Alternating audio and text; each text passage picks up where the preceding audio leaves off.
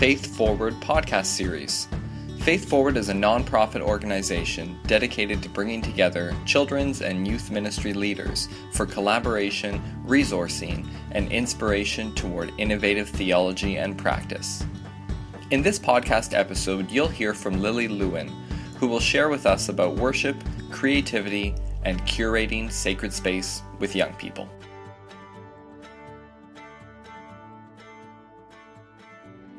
So welcome everyone to the Faith Forward podcast series.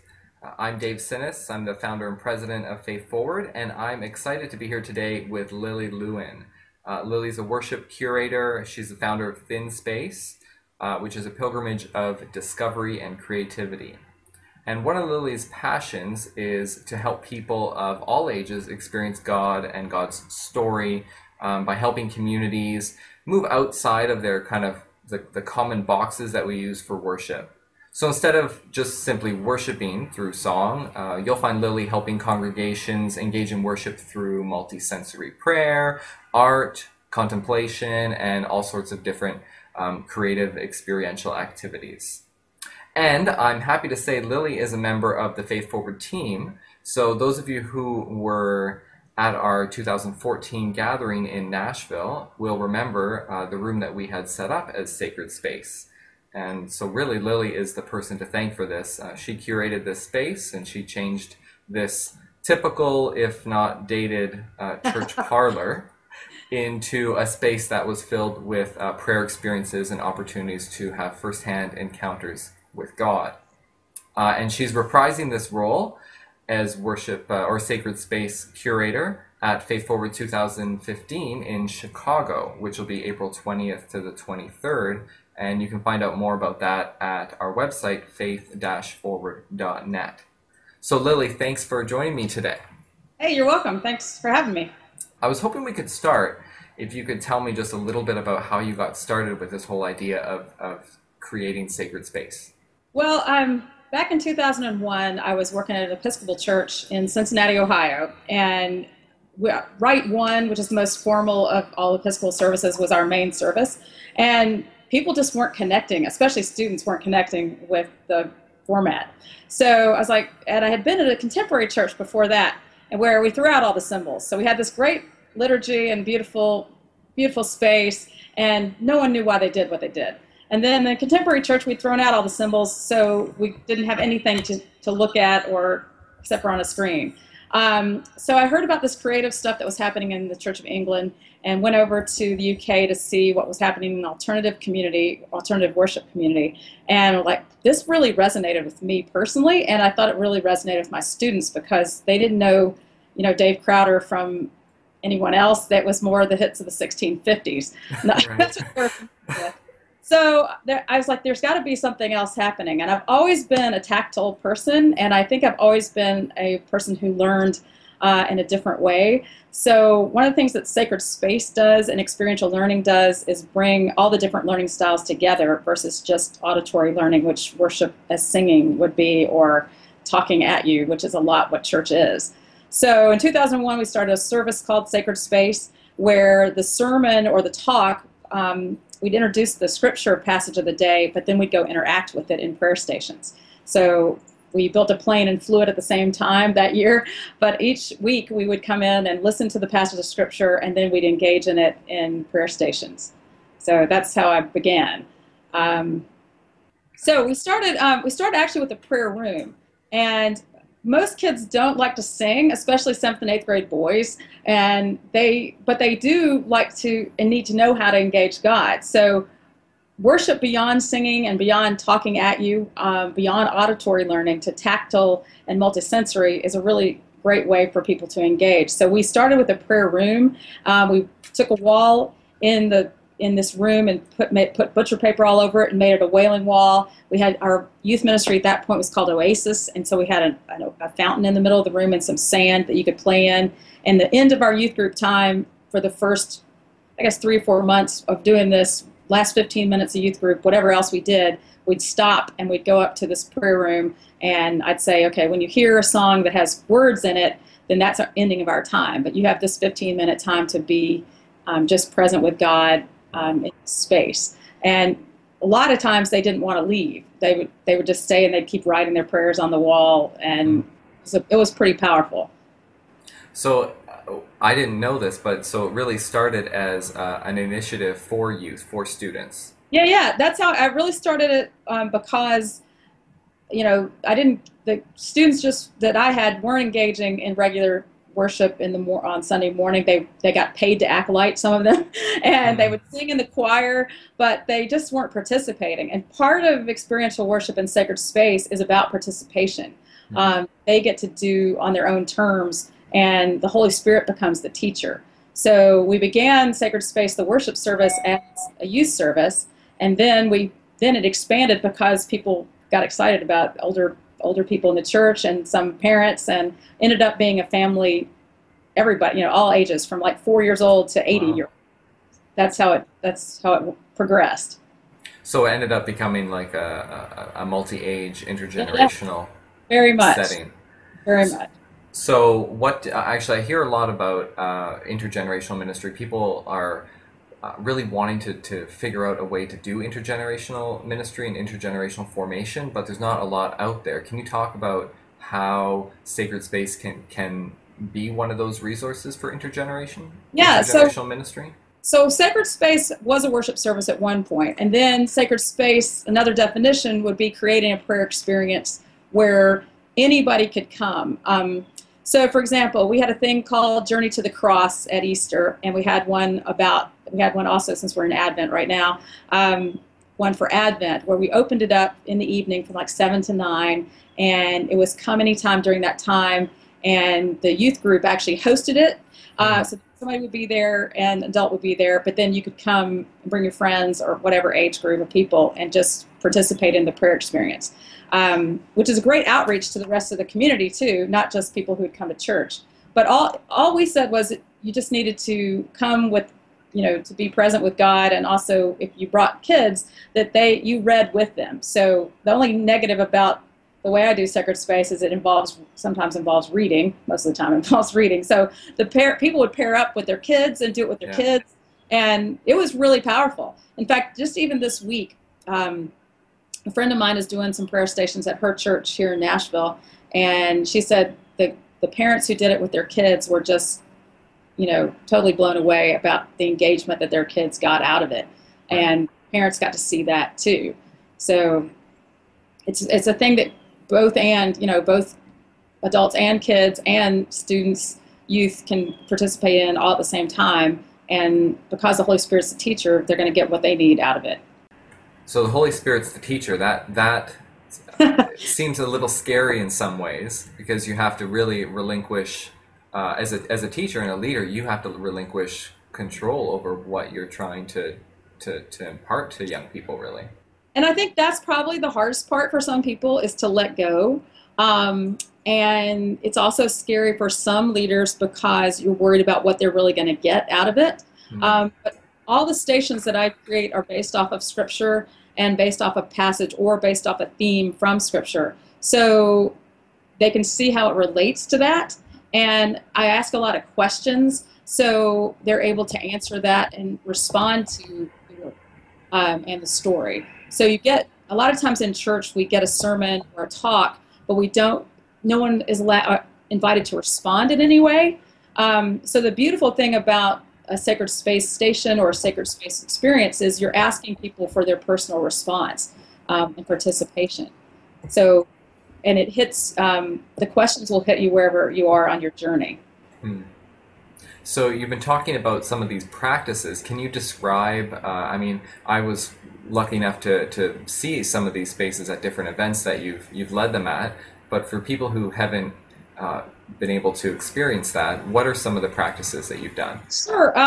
Well, an example, I fly a lot to different places to create these spaces. So when people say, well, what do you mean when you say an experiential station or a prayer station or a process? And the best one is when Jesus asked Peter to come follow him and be a fisher of people. I've inflated a raft into the middle of a prayer space, and you actually had to stand in the boat and think about, the signs were around the actual edge of this raft, and you had to think, would I get out and follow Jesus? what would stop me from following Jesus? What are the blocks that I have, fears that I have that keep me in the boat? And so you have to, stand there in the boat and actually consider that. Then if you're willing to get out, then the next station was a basket that had goldfish crackers in it.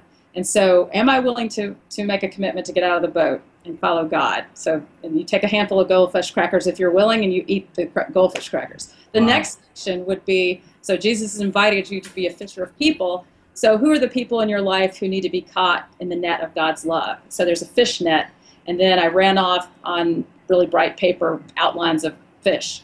And you wrote the people's names on the fish that needed to be caught in God's net. And then you the fish back in the net. And so that's told the story. You basically were reenacting the story of Jesus calling Peter to come follow him. But in something you would remember. And hopefully the next time you saw goldfish crackers, the Petridge Farm kind, in the grocery store, or somebody served them as a snack food, they wouldn't just be a snack food. It would actually be a symbol of following Jesus. Oh, I love that. So you're taking everyday experiences and everyday objects and infusing them with this sacred meaning that calls to is called to mind in the young people as they continue on. Wow. Because you remember much more what you do than what you hear. So you definitely would remember standing in a boat thinking about it versus just hearing about it. I know you've done this in congregations. What about for families? Do you think that there's a way of that families can do this kind of thing in their homes? Phyllis Tickle said something at Faith Forward last year, in fact, about the family ritual and the family story time. And the church year is a beautiful picture that we keep telling the story over and over again. Right. But too often we think that that's going to happen at Sunday school or church, whereas how do we put that back into practice at, around the table? So I have a thing I talk about the coffee table gospel, where how are we going to do something that could happen at your dining room table or around your coffee table to respond to a story or tell the story? I think the Advent wreath is a good way to do that, and lighting the Advent wreath as a family, or coming up with something touchable, tactile, responsive, kind of like the goldfish that you remember and take away. We used to use something like in Lent, like pretzels. The pretzel was created as a prayer thing during Lent, and so had a pretzel by each person's place setting at during Lent, and to remind you of praying. So easy things that you could do to just remind you of the story, or remind you to pray. Something simple as Post-it notes in a windowsill. To remind you to pray for people. That's my prayer practice personally in my kitchen, is having a Post-it note prayer window, kind of stained glass, to pray for people who've asked me to pray for them. Because I hate washing dishes, so that makes it even better. Right. I love the idea that you're saying this isn't, like I'm hearing you say, this isn't difficult. This isn't about adding more work. That's one of the things I find with a lot of us who are in ministry, people in congregations especially. It's, families are busy enough. How do we get them to buy into the importance of this kind of stuff? Well, I think one thing is making sacred space something that isn't about adding more to their to-do list, because people are already so busy. So I love the fact that it's doable. Yeah, I think it's being more intentional with what you do. Even with my youth kids, I used to give them toothbrushes and Sharpie markers, and so you're supposed to brush your teeth twice a day. So I would have them. Who are people in your life who need Jesus, or somebody who needs healing or whatever, and you'd write their names on the toothbrush in Sharpie, like on the handle, and then pray for those people when you brush your teeth every day. So you'd have 2 or 3 friends written on your toothbrush handle, and so twice a day you'd pray for those people. And it's just building in those practices that are not hard, but you have to be more intentional about it. This all kind of leads to one of the questions I got on Facebook to ask you.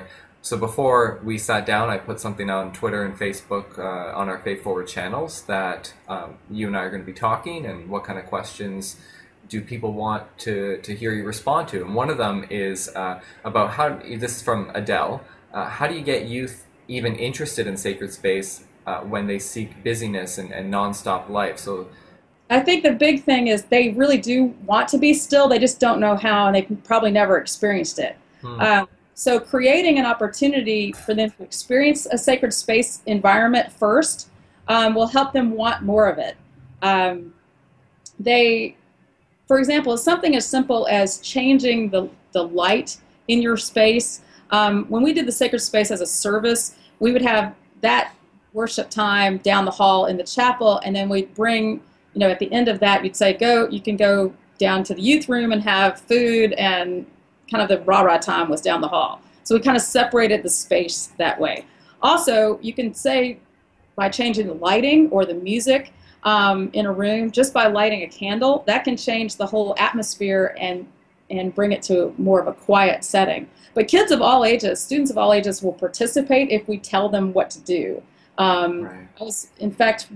I was doing a sacred space room for a friend of mine who's a youth pastor at a church. It was a lock-in setting, and they were playing volleyball and in the gym and doing all this other stuff. And they'd never done this before. So I set up the room. It was all prayer stations based on, it was a season of Lent, and it was called the Lenten Hobo Honeymoon. It was falling in love with Jesus for 40 days before Easter. So I met them at the door. I said, okay, guys, we're taking off our shoes, and this is sacred space. This is your time to be with Jesus, just you and Jesus. I said, you're going to have much more time to be with your friends, but this is your time to just be with God. So honor that. It's your time. We're going to be in silence. And so there's backdrop music playing. They all stopped at the door. This is a big group of people, too. And I said, and when you hear a song with words in it, we'll all sit down and we'll close the time together. So they took off their shoes at the door. They walked into this room that was dark, not dark, but dim. There were lights or candles.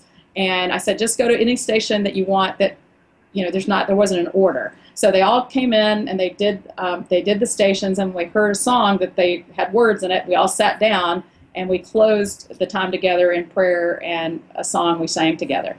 And their youth pastor was blown away because she couldn't believe they could transition from the crazy, being in the gym time to coming in and being still. But we just set it up so that they knew what they were doing, and it wasn't going to be forever. And there was enough to do also in this space that if you were more ADD, you didn't have to stay at just one space, and there was other things to do in that space. That actually kind of brings us to another question from Jamie. He says, I know Jamie works more with children. He says, in the conversation around sacred space, I found varying views on the importance of kids maintaining silent focus versus absolute freedom. What do you think is the happy medium between having spaces of silence and contemplation and having spaces of controlled chaos? or he says, rather, is a happy medium necessary? Well, that's a good question. I don't know that I've done a lot of controlled chaos. When I used to do it with kids, because I was the Christian formation director, so I did kids and youth, and as we said, Sacred Space became a combination kind of service. I think there's space to have it where I've done it where people have gone in groups and done stations together.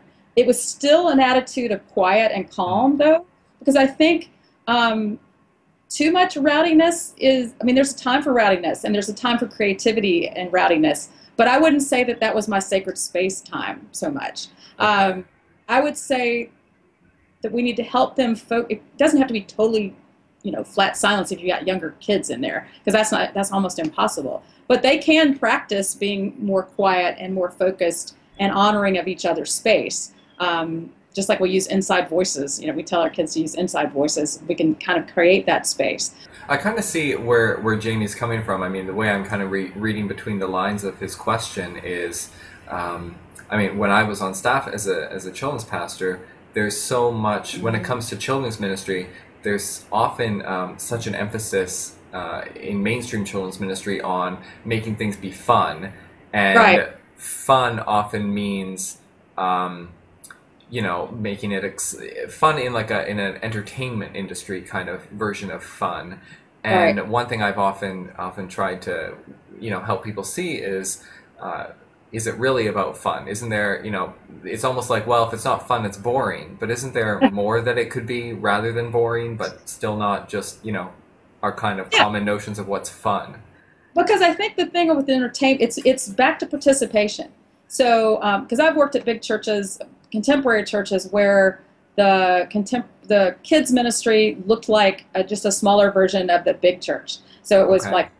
like chorus singing and then videos, and there was too many people to have small group. So it was more of a audience. The students or kids were audience members. They weren't participants. So I think that for me, where we are as a culture, because everybody has a cell phone, we're not little kids, hopefully, but we're used to participating now. Instant answer. We could Google it. So to me, we got to start talking about how do we help students of all ages and adults too know how to participate in a worship gathering versus just be the audience. And we're entertained to death. You can get entertainment anywhere, but you can't get practices and quiet and focusing on God anywhere. That's what the church does best. And that's what we're called to do. So I think that's the difference in entertainment land. And I think there's a place for fun, and there's a place. God isn't boring. So to keep church less boring is to make it participatory and interactive, and giving students a way that they can help create along with, to kind of be co-creators too. Mm-hmm. In the process of creating a station, especially back when we did the sacred space worship, my students created things I would have never thought of. So that's the way to start. The long-term goal would be to help them help create the process. So what I'm hearing you say is at the beginning, if we're just starting out doing this, there is a sense of a learning curve, though. Oh, yeah. Especially young people, you're saying they might not even know right now that they need that kind of space, but eventually you've seen it come around so that young people start creating the space for themselves and start helping one another cultivate those creative spaces. Very definitely. And I think the other piece to it is, like we talked about with the family setting, is building a toolbox and this is one of the things that I'm starting to talk more and more in my workshops about, is developing a toolbox for yourself and as a pastor or as a leader, and also a toolbox for your students to have with them when they get out of church and they go to a college setting where they don't have a youth pastor or they don't have a church.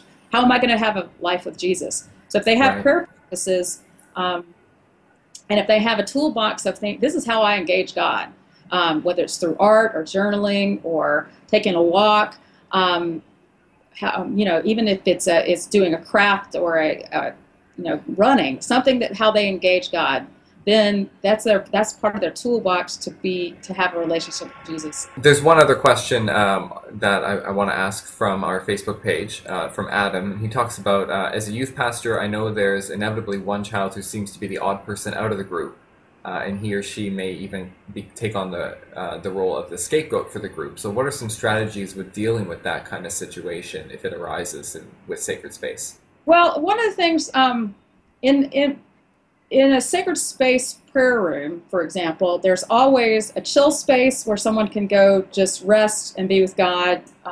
There's always an art table or an art response station, and there's always a way to confess. And that's not answering the question about the person who's odd man out, but it does give different things for people to do. Even if they didn't have, like this chill space and the art station, even if they had no relationship with God at all, it would be a place to just go and be. When we did it as a worship service, I never made anybody get up and interact with anything. I used to have on the screen different photos or slides that related to the topic we were doing, so you could actually just sit and watch those rather than get up and participate in the stations. And there were always art supplies in the room, so and sometimes I just even passed them out so that you could do, because a lot of times people want to doodle and that's responsive. Right. So it's helping. So in that way, everybody gets to participate in the way they can. For an odd person out who might not be ready to engage, a lot of times I would invite that person to instigate something. Like if it was a worship setting, it might be handing out a flyer or handing out, if there was a handout to have, or how could I have them help lead something, or create something if there was a way to do that before or after. Even if it's just tearing down, that's part of sacred space is setting up and tearing down. So I might invite that person to be a part of the team that did that. Those are just off the top of my head. Great. So, speaking of setting up and tearing down, I'm really excited that you are going to be doing some Sacred Space at Faith Forward 2015. I'm wondering if you can talk a little bit about how that's going to be set up and what can we expect from Sacred Space at Faith Forward 2015. Well, I'm really excited to be there too, and I'm glad it's going to be in Chicago. So that'll be really fun. Sacred Space is always a place where you can come and just be with God. We also do morning prayer, midday prayer in Compline. So there's a time to set aside to pray at the beginning of the day, midday, and right before we go to dinner. So that's a great time to just take a pause in the day. The other thing is we're so busy and we're so good at absorbing information and getting more ideas, but we're not really good at filling our cups back up. So the beautiful thing about the Sacred Space room will be a place where you can come and just be with God and get your cup filled up and just be present a little more, and so you can go keep pouring it out to your communities back at home. Great. Well, I'm excited about it. I'm going to be definitely taking advantage of that, and I'm looking forward to just having some space to get my cup filled. Hey, good.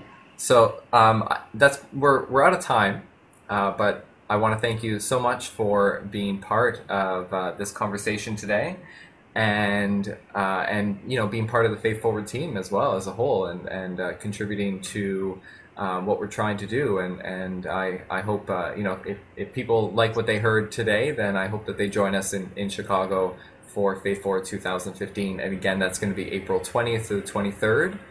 And it will be at St. James Cathedral in Commons, and you can find out more information at faith-forward.net. And Lily, I will talk to you before then, but I'll definitely see you in Chicago. Sounds great. I'm looking forward to it.